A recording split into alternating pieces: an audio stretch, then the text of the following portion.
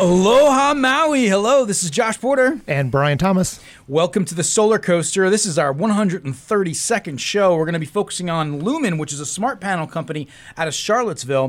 The CEO, Alex Bazhinov, we got a chance to sit down with him back at SPI 2019 over there in Salt Lake. And, you know, it's kind of was like the second year of the smart panels, Brian. It was really cool stuff. When I say smart panels, I mean you have electronic circuit breakers and you have software that allows you to dynamically curtail loads and then be able to better take full advantage of your energy solar storage system. Yeah, like in other words, utilize it based upon the time frequency of what the most expensive versus cheaper energy is, or in blackouts or such like that? Could be. Yeah, a lot of value cases, a lot of opportunities. And that's why I was just talking with Val, I think she's PR director of Lumin, really great company, a lot of cool people. Saw John, one of the staff members at HSEA, the Hawaii Solar Energy Association Expo last week in Oahu.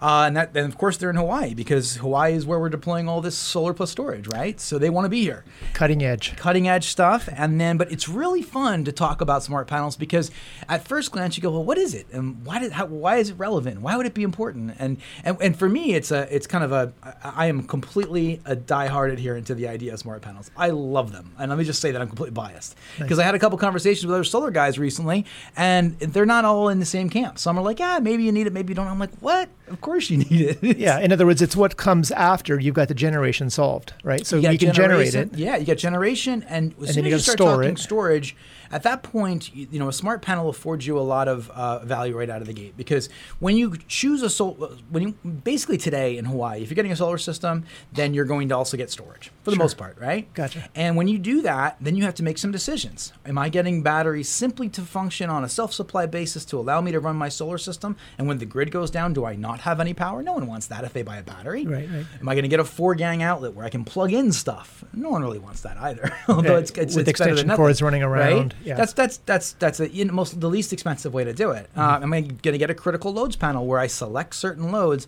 and those loads run during an outage, but the others do not? And and that's a static thing. It's a decision that carries through for as long as you have your system. Right, and you design that or tailor it to how you want it beforehand, before you need it. Yeah, before the power goes out. But then imagine a scenario where you have a smart panel. Grid goes out, and you say, well, what do I need at this moment? Yeah, right. Which may change from what you've configured it as. It likely will change. And as you start to think about that, that's you start to discover all the values that presents. So that is a smart panel. We're going to hear from Lumin, and Alex is a really cool guy. So I hope you guys enjoy the show. We'll get into that shortly. First, we're going to do housekeeping. You ready for that? Yep. Hey folks, this is the Solar Coaster. We are a renewable energy themed talk show right here in lovely Maui County. Can be found Fridays at 1:05 p.m. on Kauai 1110 AM. Also some FM stations, 96.7 FM Central Maui, 96.5 FM Westside, 98.7 FM of Country.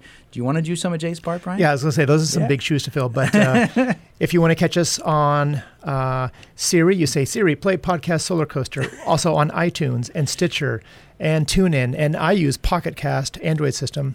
Are we on that? Oh, yeah, of course. Okay, we are. Yeah, of course, yeah. Which is great. And so Solar Coaster Podcast is out there, and search for it. You can play it through Amazon, so on and so forth. What's fun about that, too, with podcasting is that you can go back and you can select the content area that you're interested in. For example, if you're trying to decide between panels, you might go back to one of the LG Electronics shows and learn directly from David Chang about their panel and their preview panel today and where they're going with it. You might want to go to the what's his name, Kerry, the president of REC Americas, Kerry, and learn about REC, the 380 watt Alpha.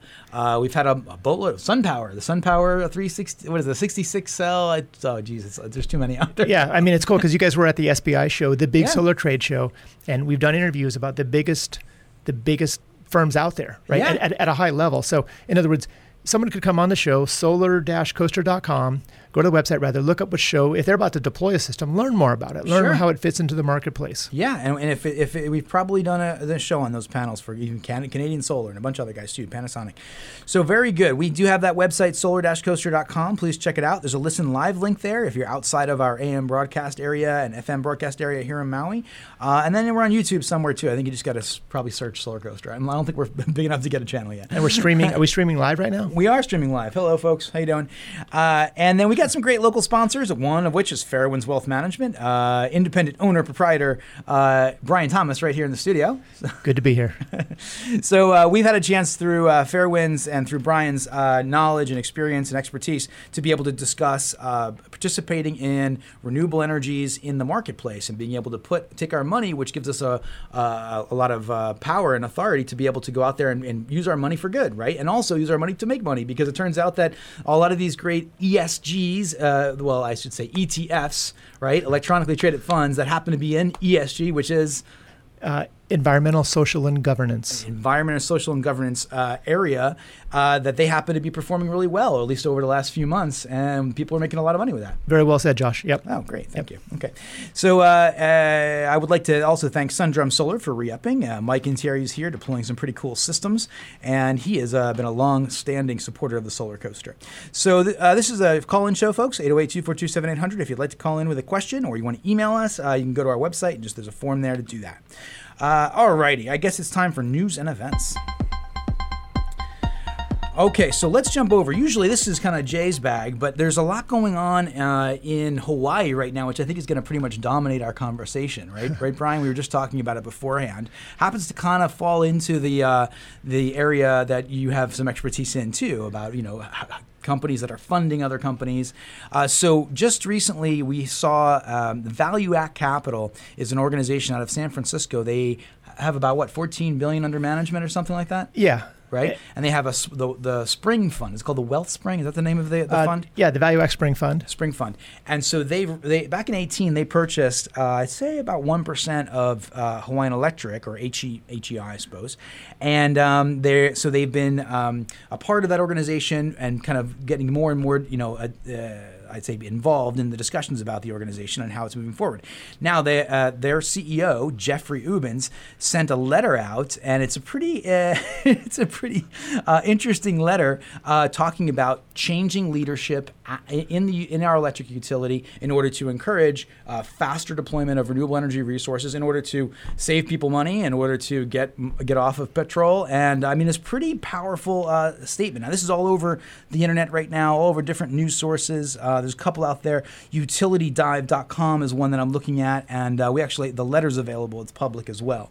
Brian, what did you think about this? It's very interesting, and just to give you a context of how it fits into the finance world, these guys are the Value Act Spring Fund is a private fund. It's a hedge fund, and they're known as an activist fund, right? And so the minimum of a hedge fund is $1 million, and you have to be an accredited investor to get into it. Oh, okay. So it's not, there's not mom and pop around. It's a bit for more wealthy people, and the funds are tied up for longer. But activist funds serve as a purpose to make a change, right? And they come in and they're doing it to make money themselves. So let's not kid anybody on that one, right? But in this case, this fund is sort of an environmental fund, green energy fund, and they've looked at it and they've suggested board members to Hawaiian Electric, and they just see a dramatic room for improvement. And so the letter talks about ways that they can improve, and specifically there were 2 board members that Hawaiian Electric did embrace and brought on. Right. You want to read that line here? It says, yeah, let me see. Here, I'll just read it. So we were disappointed, however, to see the 2 board members, Ms. Powell and Ms. Connors, were not assigned to board committees, which is unprecedented in our 20 years of governance experience. Yeah, and that's welcome to Hawaii, bro. Oh, jeez. I think that's what that kind of says is that yes, these board members that were suggested by Value Act were approved, but they weren't put in a position of influence. Yeah, to make any changes, right? Yeah, and that's a big deal. That's right. a big deal. Yep, and further, as citizens of Hawaii, this is all stuff that matters to us, right? We will use power from Hawaiian Electric, and we do pay them on a regular basis. But he brought up some good points, and specifically, Hawaii residents have paid 280% more for electricity per kilowatt hour than the U.S. average over the past 10 years, right? And there is some, and of course, that's a pretty powerful statement right there. And he, in this letter, which is available online, folks, he has graphs to support this. He shows exactly what was paid on average more per year over the last decade. Yeah. But, of course, we are a unique environment, and there are specific reasons why our cost of electricity is higher. Well, Okay, Josh, let's talk about that a little let's. bit. He said this is due in part to the use of costly, outdated petroleum-fired plants that are now virtually extinct on the mainland. So let me get this straight.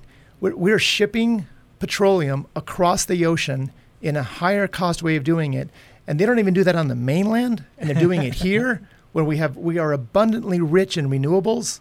I mean, that's ludicrous. Yeah, I love it. Right? I mean, it is kind of ludicrous. Yeah, I think the general flavor of this letter here is that there's been a bit of foot dragging over the last few years, and if you're not very earlier. polite. You're very polite. And yeah, well, I mean, and then of course, as a fellow that's been in the renewable energy space in the residential installation space for quite a while, no longer, but earlier, we saw that it was not easy to get these systems put in. But he's specifically talking about utility scale solar. And that's interesting because, of course, now just to be clear, Hawaiian Electric responded and they said, hey, they obviously weren't very happy with this. And no one likes getting called on the carpet. Right. And they said, well, there's a clear conflict of interest here because Value Act is funding, is a part owner in AES, which are one of the bidding organizations for these large utility scale renewables. Well, Value Act is an owner of Hawaiian Electric too, though. Sure. So I wouldn't call that a conflict of interest. Right. Sure. And but what I find interesting about this, and of course, in general, I agree we need to move faster towards renewables.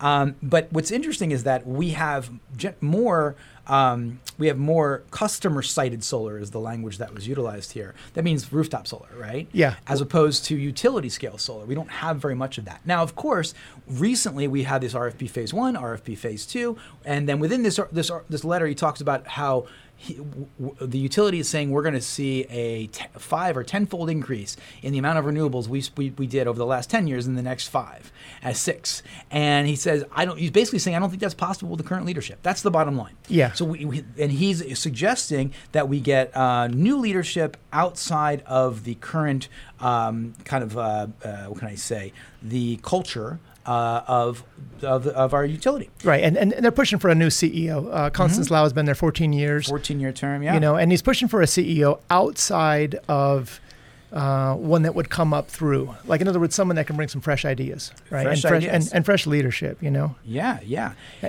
And then you were talking about that, just to expand a little bit. This is what he states in the letter. Consider these facts. The company claimed to have reached 27% of electricity sales from renewable sources in 2018, right? Or 23% when calculated as a percentage of electricity generation, blah, blah, blah, up from 9% in 2008, right? I mean, that sounds pretty good. Yeah. President? Okay. However, a deeper analysis shows nearly 2/3 of that increase came from the installation of rooftop solar systems by customers. So it's not them, it's you, your company, your previous company, and your fellow installers, and Maui homeowners. So they're taking credit for that work. Exactly. No, it's true. It's all they can do just to approve the forms to get that done, right? I love having the cutthroat, take no prisoners attitude here, Brian. Yeah, I know. I think that is interesting. But what's also interesting about this is there's a debate between the notion of how much utility scale versus how much residential should we deploy, right? Because if for example, when you put in utility scale solar, like Jeffrey's recommending, like Ubben is recommending, then we have a renewable form of central generation, right? And that is controlled, and that is we're buying that and then that is that going to translate to lower cost energy? Well, it has to go through the utility kind of process, and we have to see how much of that kind of reduces or doesn't reduce our energy costs. There's no debate about that. I mean, in the letter, he talks about that. Okay, how the cost of renewables are cheaper than the current method of generation. Yes, they are, but you still have transportation and grid infrastructure costs, right? And distribution costs, and then all the admin and overhead and staffing. So it's like, are we going to see? And we already put in a couple of big, we call it utility scale systems, right? We have a couple of 2.87 megawatts, the one in Kihei and the one in Lahaina. Yeah. I don't know, have our rates gone down as a result of that? Or in the wind, do the rates go down? Historically, do we see the rates go down? What I'm saying is that there's a skepticism of putting in large scale renewables. Of course, that's going to reduce our overall carbon footprint. However, is it going to actually is there a public trust that we're going to reduce our energy costs as a result of that? Now, I think it's very, very possible that it would, but people know that if they buy a solar system and they have it on their own roofs, that they're going to reduce their energy costs. Right, for themselves. Yes, Yeah. exactly. But you know what was interesting? A couple of years ago, I forget how many years ago, but when solar started to get deployed a little bit, they raised the cost. And you know what the rationale for that was? Raise the cost of electricity. Yeah, to the consumer. Yeah. It's that because they're not making as much on the generation on their side as being taken away from them. It's like, holy smokes, that further drives people to create their own solar. So the very reason of raising cost will further drive people to do what they don't want them to do.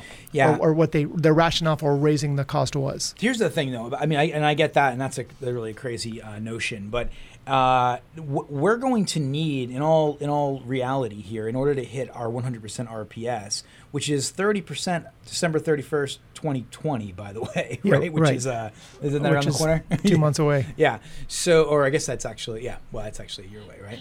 At the end of 2020? At the end of 2020. Okay, gotcha. Yeah. So, but in any case, we're going to need utility. We're going to need what's called C&I, commercial, industrial, large scale, rooftop and carport, and even ground mount deployments. And then we're also going to need residential. I was at HSEA last week. We were talking to, I can't remember her name right now, but some utility representatives, and they were saying we're going to need everyone's roof. There's no getting around that. So it's kind of interesting that everyone's going to get solar. We're going to have a lot of utility scale solar. The only question now is really the rate at which we deploy it, in my mind. Gotcha. It's not like it's one or the other in Hawaii, right? It's going to be both. Yeah. And it's not going to be both with NEM. We're going to go out there and get NEM systems where we get 1-for-1 ratios like it was years ago, but we're all going to get access to solar. They're calling... Even in some, and it's interesting is alongside of this language, we're seeing the utility. There's also another article here, Brian, talking about some of the new activities within the utility. Hawaiian Electric Companies issue call for projects to accelerate island's renewable energy transition. Also, Hawaiian Electric launches customer energy department. That was just on the 12th, right? So there's a lot of things happening on. I don't know if this is. I read that article. I don't understand it. Customer. It didn't make any sense to me. Like, so okay, this is Maui Now, just so you can take a look at it. But the point is, there's a lot of activity on kind of both ends of this conversation. But in Maui Now, this is I'm going to say November 12th. Hawaiian Electric launches customer energy department, and basically it says the single department will include personnel based on Maui, Hawaii Island, Oahu. Hawaiian Electric announced on Friday they're looking to streamline organization. We'll focus on, this is really interesting, attracting more customers to private rooftop solar storage and grid services. There's never been really a difficulty in attracting customers. All they have to do is approve the systems that are on their desk, right? It is a bit of clever language here.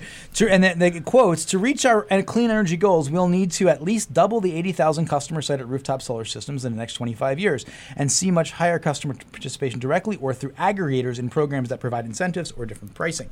Senior VP of Customer Service, Shaylee Kimura, said in a press release. I don't know, man. What say you? I don't know. You don't buy it?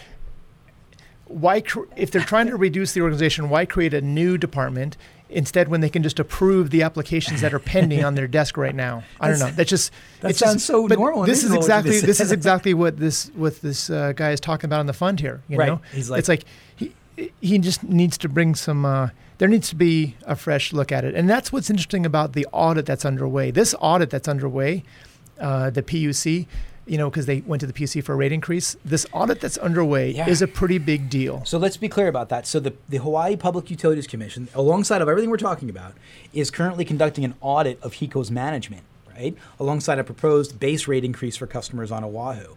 So this is all happening at the same time.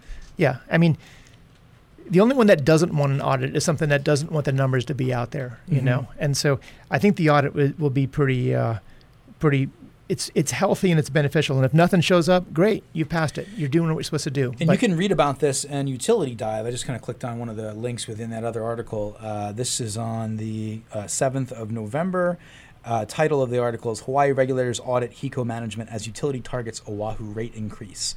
You can dig into that and get a sense for what this is all about. And that's Oahu. I mean, our outer islands rates, I'm sure, are higher too. And this was scheduled for the 14th of November, so that must have just happened. I wonder. I don't see the results out of the news yet. Yeah, me neither. But we'll certainly talk about that. But one thing coming back to the letter here, and this is something that we as Hawaii residents need to ask ourselves why we're complacent in this, and why we're not more active and why we don't speak up. And maybe it's because we don't have the facts.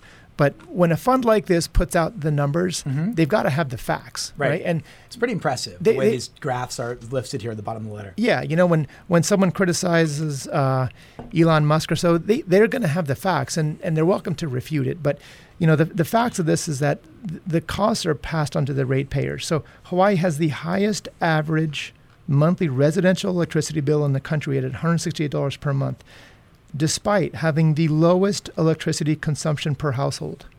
Yeah, it's a pretty stark graph, right? And the way it's set up is you have average monthly residential electricity consumption by state. And it shows on the one hand, all 50 states, right? It says Tennessee is the highest and Hawaii is the lowest.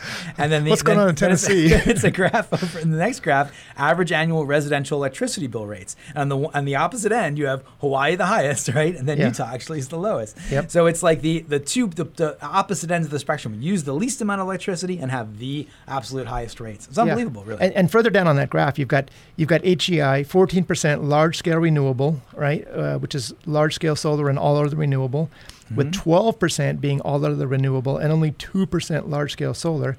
But then you compare it to, say, California, which has 24% large-scale renewable, right? And then you've got the Kauai Island Utility Co-op, 18% individual solar and 14% large-scale, which is 32% large-scale renewable versus, again, HEI at 14%. So we just got a text message from one of our loyal listeners. Thank you. I don't know. He wouldn't mind me mentioning his name, but I'll hold it. And he goes, this is exactly what he says. How many millions are the administrative heads getting in salary? Can you Google Constance Lau's salary? Of course, you can Google that stuff, and it's a reasonable question. And that's why these hedge funds and the activist funds, they come in there and they look at where the excesses are. And I'm not saying they're... okay, here it is. They aren't the holy grail, but they are a way of creating change. This is on salary.com. I'm going to introduce you to this. This is Lloyd. Thanks, Lloyd. It looks like, 5.381983 million. So 5.3 million in total comp as of which year was that?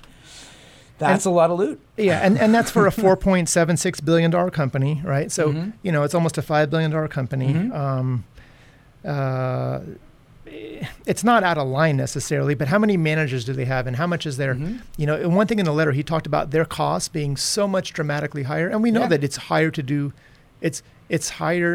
business in Hawaii than other places. So. Okay, well, we got just about a minute to wrap this up, and we're going to head over to our commercial break, come right back with a completely different topic, but one nonetheless related, about smart panels from Alex Bazhinov, of the CEO of Lumin.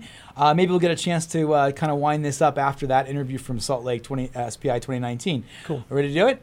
Let's go. Pantech Design is ushering the world into a new age of home energy automation through the convergence of smart home technologies and renewable energy management. Unifying solar energy production, intelligent energy storage, and smart breaker technologies with smart home devices, Pantech Design's complete home energy automation suite incorporates unprecedented control of lighting, shades, climate, security, hot water, electric vehicle charging, and many other systems. Contact Pantech today at pantechdesign.com. Sundrum Solar is the manufacturer of a revolutionary thermal collector that fits on the underside of your standard PV panel to maximize energy capture per square foot. The Sundrum Solar Hybrid PVT system, combined photovoltaic and thermal, holds the world record for peak efficiency, capturing an astounding 86% usable energy. Learn how Sundrum Solar vastly improves electric, heating, and cooling economics at sundrumsolar.com. And here we are at SPI 2019 at the Lumin booth with Alex Bazhinov. You got it. All right. I'm so used to you pointing that at me, Jay. So you don't need to have point our it labs on. Super excited to meet you. Thanks for taking the time out of the first day. Exhibit hall floor just opened about an hour ago. A lot of buzz here. A lot of it's about storage solutions, right? And then, but you've got a really amazing tech. We did a show with your guys about maybe 6 months, a year ago, and we were really interested to understand better what it is you're doing. So this is Lumin. Why don't you give us an introduction about yourself and then about your company a little bit, give us a sense of where you fit in the marketplace, Absolutely. Yeah, and first of all, thank you guys for coming all the way from Maui. It's a pleasure to meet you in person. And so I'm Alex Bazhinov, founder and CEO of Lumin. Founded the company a little bit over 3 years ago. We just had our birthday. Rocket ship. And I literally founded it off an idea that I got in a very dark basement where I was working with a customer of my previous company, and we were fixing their circuit breaker panel. And I was looking at it, it was a very old one, and I was like, oh my God, it's so old. How's that possible? And that's where the proverbial light bulb came off, because I thought, wait a second, every single circuit breaker panel out there is old. Even the new ones that you can buy at Home Depot today are old. Like nothing has changed in that no major device. innovations. Yeah, no major innovations. I think the last one was going from fuses to toggles and adding GFI breakers. But that's the heartbeat of energy consumption in every house. And the richness of data that you have there, inability to control energy consumption is really unmatched. That if you're looking for a place, that's the place. And so I set off to build our first prototype, and when I realized it can be done, Lumin was born. And so what Lumin does is it brings responsiveness to homes' energy consumption. And the way we do it is Lumin platform retrofits an existing circuit breaker panel and allows for data and control of energy consumption on each individual circuit. That's kind of the platform, and we'll talk more, I think, about the energy storage later and what we do there. So you're a homeowner, you have a panel, let's say it's a brand new panel, and then what actually is happening? Are you pulling out the breakers in that panel? What are you replacing, what are you not replacing? Yeah, so in fact, you are not almost not touching the panel when you install Lumin platform. So the way, if you look at it from an electrical standpoint of view, Lumin kind of intercepts electricity flow in between the circuit breaker. So you keep your circuit breaker, you keep your overcurrent protection device. It's very important that it stays there. Whatever you have, Schneider, Square D, Eaton, Cutler-Hammer, anything. Sure. And so Lumin intercepts that electricity in between the circuit breaker and your load, your appliance. Okay, how does it intersect it? So we, sorry for that. No worries. So we, I don't know if you can see, there's a hardware piece of the device. It's right there. Yep. It's a fairly small box, actually getting even further smaller, and it essentially has relays and sensors in there. And oh yeah. So here we are. Go for it. And so it's installed next to a circuit breaker panel, and essentially electricity is flowing from your circuit breaker panel into this box, and from this box to your loads. I gotcha. So you're rerouting everything into this, basically. You are inserting this into the circuit, if you will. Okay. And it's really easy to do. It comes pre-wired with all the wires. The installation takes about 2 hours. Should be done by a licensed electrician, folks. For everyone out there, don't go into the electrical panel. Right. Don't touch the high voltage. Should be done by professionals. But yeah, 2 hours, this thing wires in and you're ready to go. So all of those loads, let's say you have 20 circuit breakers, all of those loads are this is inserting itself in between that and the actual circuit breakers. That is correct. Right. Okay, so that offers, I suspect, some unique visibility into what's happening with those loads, and then potentially control, which seems like it's the game we're playing here, right? You're like pulling back the curtain, so to speak, on all of this, what has been opaque kind of like lack of understanding of what how does that particular device consume energy and how does that one consume energy. But now we're seeing it not only like get power at a given moment, but power over time, behavioral patterns, chronology, predictive stuff maybe. I mean, what's going on? What's the brains inside of this operation? What kind of work are you doing with it? Yeah, so that's, what you just described is what we consider as the base level. So all that data on your energy consumption, your circuits, all that control in individual circuits, that's there, for the homeowner to use to see if you'd like to. But what's really unique about Lumin and what we do is the next level up. It's making your home responsive, making the energy automating reactions of your home to grid conditions. So maybe it's a grid outage and your storage is kicking in. So how do you want to manage your loads in that case, right? Do you want to keep everything on, or maybe you want to extend your runway on this based on the state of charge of the battery, Sure. and shut some things off? Like that's those smarts, that kind of intelligence is how we use that data in presenting to homeowners. The insights by the algorithm may find that, well, look, your washer and dryer pull they're vampire loads when you're not using them. Why don't you automate that and just create a schedule so the platform automatically turns things on and off and saves you money? Okay, this is really cool stuff. Yeah. I got boatloads of questions for you. So, and I'm sure Jay's thinking, I can almost hear his brain cranking over there on the same questions. But let's say I'm a homeowner, and I have solar and storage, right? And then I'm thinking about, I don't have a critical loads panel though, right? And because I thought that was too expensive, because my installer said to me, hey, it's going to cost you $4,000 have to tear select apart some the loads house and separate it rewire out. everything. So now It's a nightmare. I say Lumin is a good option for me, right? And that creates that kind of a value. So I suspect there may be have you looked at the financial conditions between those two approaches, doing a critical loads panel, the labor, the installation, and doing something like Lumin? Is this like a direct overt advantage financially? I mean, what does it do for you? Yeah, no, that's a great question. I think that's where the main value proposition for Lumin, for people who do energy storage, that's right where we are. So, as you said, so if you're installing a storage system, quite often you have to go with protected loads panel. Yeah. And what that does for you is you can only back up a fixed number of loads, not your whole home.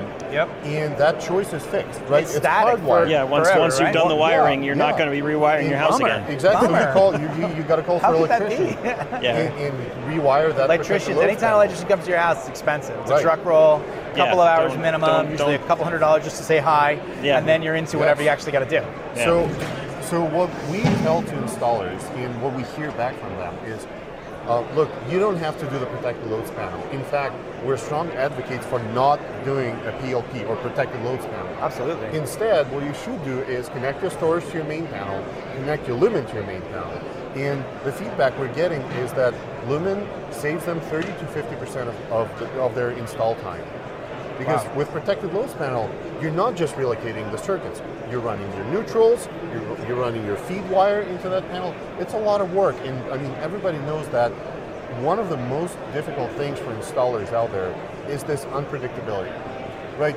You never know what you run into until you pop off that cover. Model. And you say, okay, now I'm actually running, higher than my budget was for this project. And guess what? My team cannot make it to the next project because they have to come here next morning. Very tough. In our case, it is super predictable. That's the main value prop for the installers. Got it. This is easy to wire, very predictable. You don't have to do protected loads panel. Okay, so I want to jump right forward to the conversation about let's say that the installer's like, yep, this is the way you want to go. Homeowner selects it. Now they've got a Lumin panel. They've got their solar system installed, their storage. They're excited. How do they go about selecting those loads at a given moment? Is it something that is it software based? Do you get an email and say, hey, welcome to Lumin, or how does it work? What does it feel like? Sorry, I'll grab this thing. Let's do it. We have a demo. I don't know how well that's going to but, actually show, but we can grab some stuff later. Sure, but you have, as a homeowner, you have this. You can show me if you want. No, actually take us through it. Yeah, you can show me. I just meant we'll get some close up. We'll take screenshots later and throw it up. Sure, so let me bring it to the native state. So this is, hey Josh, this is your Lumin panel, and then from there, that's kind of what I'm most interested in understanding. And so let me launch the app. But so you have an app where you can see all the data and you can manually control your circuits, as we talked in the beginning. Right. So you can go in and you can turn circuits on and off. And next one up, and of course it's a software demo. So is this something that happens? I'll be showing you this on my phone. But then you have modes. So let's say you have an off-grid mode. And what that does, it monitors, okay, so you're in normal state of operations right now. Now, since this is a demo app, like this particular one, let me simulate the grid outage. Boom. And you can see the moment the platform senses that your grid is out, it shuts off your circuits. Oh, I like the GUI there. I like the way it's set up. Yeah, and the circuits that it shuts off are pretty much predetermined. So let me, and you can do so. So here's sorry. Predetermined as if it comes with a standard... By the homeowner. Okay. So it's flexible. So here, sorry, that keeps jumping away from me. Of course, okay, so as a homeowner, you select the circuits that you want to be backed up, right, and that you want to shed during the grid outage. And that happens when you install your app on your phone? Yeah. Right away. So say, hi, this is your Lumin app, and then I want to have my garage door, my security system, and whatever backed up, and then boom, you're installed. Yeah. Is it that simple? Yes, it's that simple. And then the best piece is, okay, now you're in the grid outage, okay, sucks, but it is what it is. Now all of a sudden you want, as you said, like that's a perfect use case, garage door. Yeah. Typically that's not something people back up. Right. Now all of a sudden you want to drive out, for a ride or something. Oh, I didn't back up my garage door, but now I want it. You go to the app and you say, oh, bring it back. Look at that. Yeah, and it's on. You use it. Okay. I'm gonna just and then shut it off again. I just realized how dynamic this actually is, and it's even for a guy like me, and we talk about this stuff all the time. It really wasn't clear to me that I could set my critical loads effectively, or the ones that I want backed up. Let's call it that, with this Lumin system. Go through the circumstance of an outage, and in that moment, say to myself, with my storage and my solar, I want, I actually want this other one. And go into my app and say, I'm in my car trying to get out of my garage. Garage door open on, right? And then boom, on, and then shut it off again, because I don't need it anymore. Yeah. And then you can, essentially as you move throughout the house, hey, I'm cooking right now. Okay, well, here's your kitchen. But you know what? It's too good. We should kill your bathroom and bedroom because you're not there. But now, okay, you're done cooking. Well, let's move on to the next thing. Right. It's absolutely dynamic.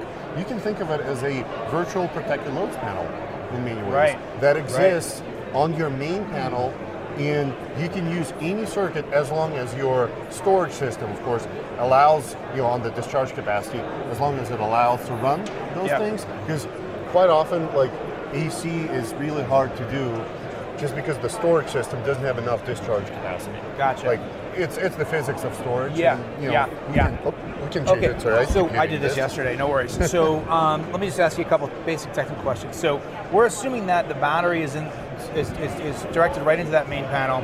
Grid goes out. There's a transfer. The battery is now active. That's powering your Lumin system. The main battery that is assumed to be there. Yes. Okay. So and then this system, does it allow you to, like, how are you communicating? Is there any communication right now between the battery manufacturers, there's a whole bunch of different ones, and then your system? Or is it something that the individual is really taking ownership of? Yeah. What's that relationship? So out of the box, the system is battery agnostic, meaning it would work with any battery starting from the best and the smartest batteries out there, all the way to a DIY car battery stack. Lead acid, old school, off-grid. It doesn't really matter. That being said, the richness of the experience for the homeowner comes with more integrations with storage. So all the scenarios that we talked about, this virtual protected loads panel, they are absolutely legitimate for any battery system, as I said, with our system right off the box. Yeah. But for some battery manufacturers, we already have integrations. Like, for example, Sonnen, our systems talk to each other on the software level. And so that allows for better experience. Absolutely. Because all of a sudden you can learn what's the state of the charge of the battery. What does the homeowner prefer to do with that charge? Like, is he charging? Is he preserving for the future outage? All of that may influence your decisions on what loads to shed. Yeah. So we are working towards more and more partnerships. As I said, Sonnen is already out there. You can download the app if you have a Sonnen Ecolinks, and it works today.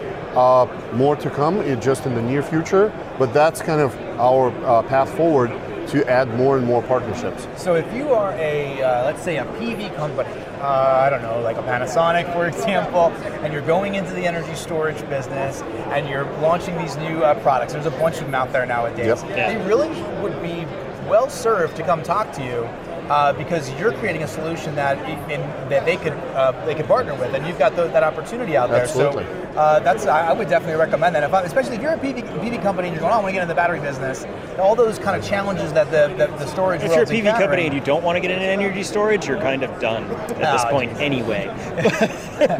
But you're taking on a lot, is what I'm saying. Yeah, right? no, it's a whole different market, and it's maybe uncomfortable for a lot of people. And you could use a lot of help probably, and Absolutely. help in this area certainly creates a tremendous set of value. Yeah. So I can see that. Very good stuff. Any last words here? Anything? We can talk forever, I'm sure, but Oh yeah, absolutely. I want to talk a little about training. I would love to talk more. And Training. you just mentioned for a PV company, like especially if you're just getting into that storage business, it's hard, and it's natural. It's a different product.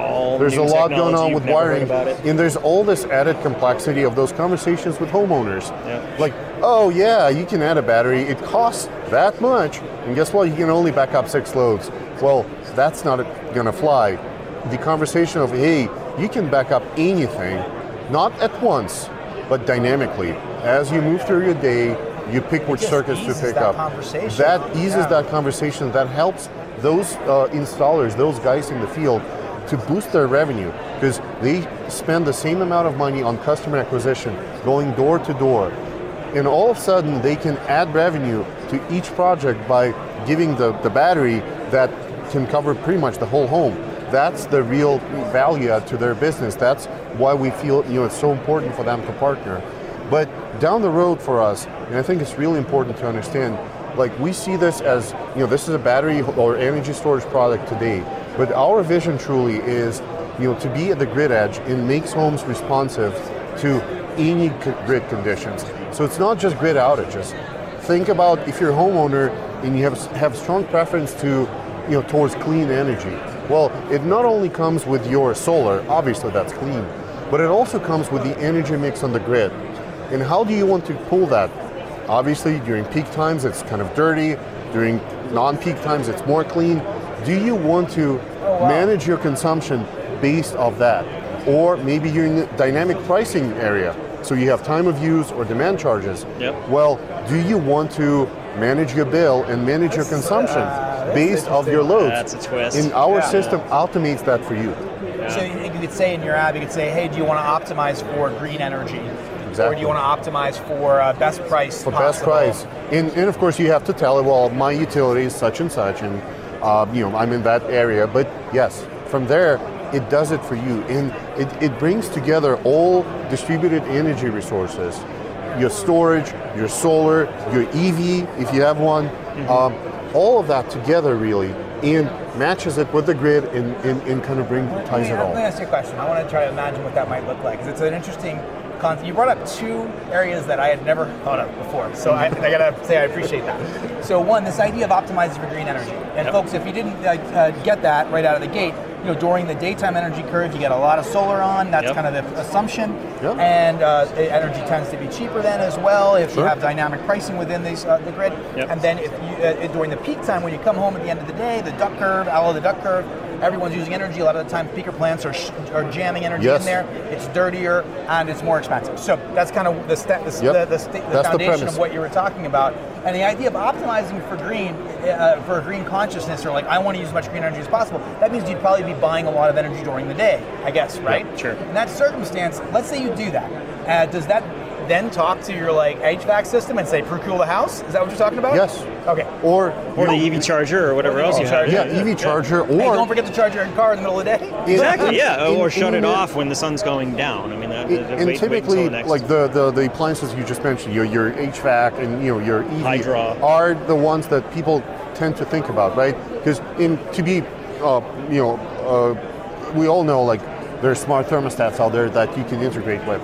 But think about everything else in your house now being similar to a smart thermostat. So all the dumb appliances, all the dumb things, like starting from your water heater all the way to even your fridge really, that I wouldn't recommend to shut it off for 6 hours, but for 30 minutes, sure, why not? I've heard of people doing that. You over chill the fridge and then shut it off. Yeah, absolutely. Don't freeze it. Oh, don't actually, your even freezer you overchill can it. do that. Like it keeps the temperature if you don't open the door. That's perfectly fine. If you're going to be gone for work, Yeah, or entire day. there are a lot of things. Vampire loads. I mean, Yep. come on, that's 10% Big. of your energy consumption. Yeah. So is it out there hunting for vampire loads? Is Yes. it a vampire killer?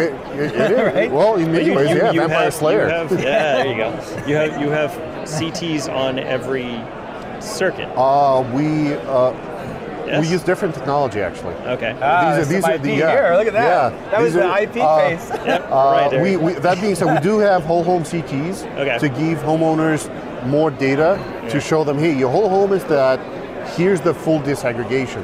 And disaggregation in our case doesn't come from algorithms, it comes from raw data because we are sitting on individual circuits. So we already know. Wait, desegregation. So I apologize. right, you said? I misspoke. It's not CTs per circuit, but you have data per circuit. Yeah, you get And data so you per know circuit. precisely what but you're because using and we where. measure each individual circuit, it just Right. we measure it with different technology. Understood. Okay. Okay, hang on a second. So you're measuring data in each individual circuit. Yes. Are you hearing the song of the different devices? That kind Oh, of thing? absolutely. And then from there, what's happening? I mean, you don't tell me the technology, but I mean, what's going? Are you saying, okay, on this circuit, I got a coffee maker, I got a toaster, Yeah. I got my little kitchen thing, right? I got a microwave maybe, Right. and then it identifies the individual unique little bird song of those appliances, right? And then Yeah. what basically happens? Yeah, so I think there are kind of several layers here. So first one is whole home. And there are really great companies out there that do whole home data, whether through smart meter or just home energy monitor. And then using that kind of data, they try, by using certain algorithms, they try to disaggregate that data. Okay. And it's a good one to catch for... Disaggregate, break it up.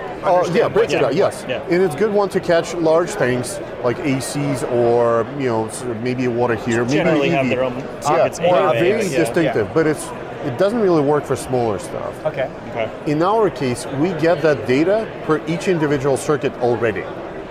Hence, we already know we don't need to disaggregate it by using algorithms. So your focal point's smaller. Yeah, much Yeah. smaller. Nice. And from there, as you mentioned, you can go deeper, you can go into individual appliances. That being said, there's a big number of circuits in a house that are single appliance circuits. These are big loads that you care. Dryer, washer, dishwasher, EV, AC, water there's heater, nothing else on that oven. circuit. I can keep going down that list, and we already have that data. There's no need to clean it up because it's already there per circuit. So that's what allows us to be that granular in managing energy consumption, because it's not only data, it's also control per that individual circuit, and allows us to be that intelligent about how you manage your storage, how you manage your preferences, how do you consume your power, whether it's dirty power, clean power, and so on. So there's some kind of magic sauce in there, technology, that allows you to say, okay, we're going to shut grid outage in the case of this circumstance. We're going to shut down our hot water heater, our dryer, whatever, right? And that interrupts that, and then you can turn it back on through software. So there's no. Yeah. Right. Okay. So is it all software? Are there physical things happening? Oh, absolutely. There are physical things happening for you in order to be able to turn off electricity. There should be physical open and disconnect, close, right? Yeah. Okay. So obviously, as I said, there are relays in that box that do the job. They're controlled by the software from your phone, from anywhere in the world. You can control your house while you're here in your house in Maui. Can you imagine that? It is pretty exciting stuff. So a big future for Lumin, no doubt. And then I think that, like I said before, I think that companies would be well served to reach out to you and talk about how you can create a value for them.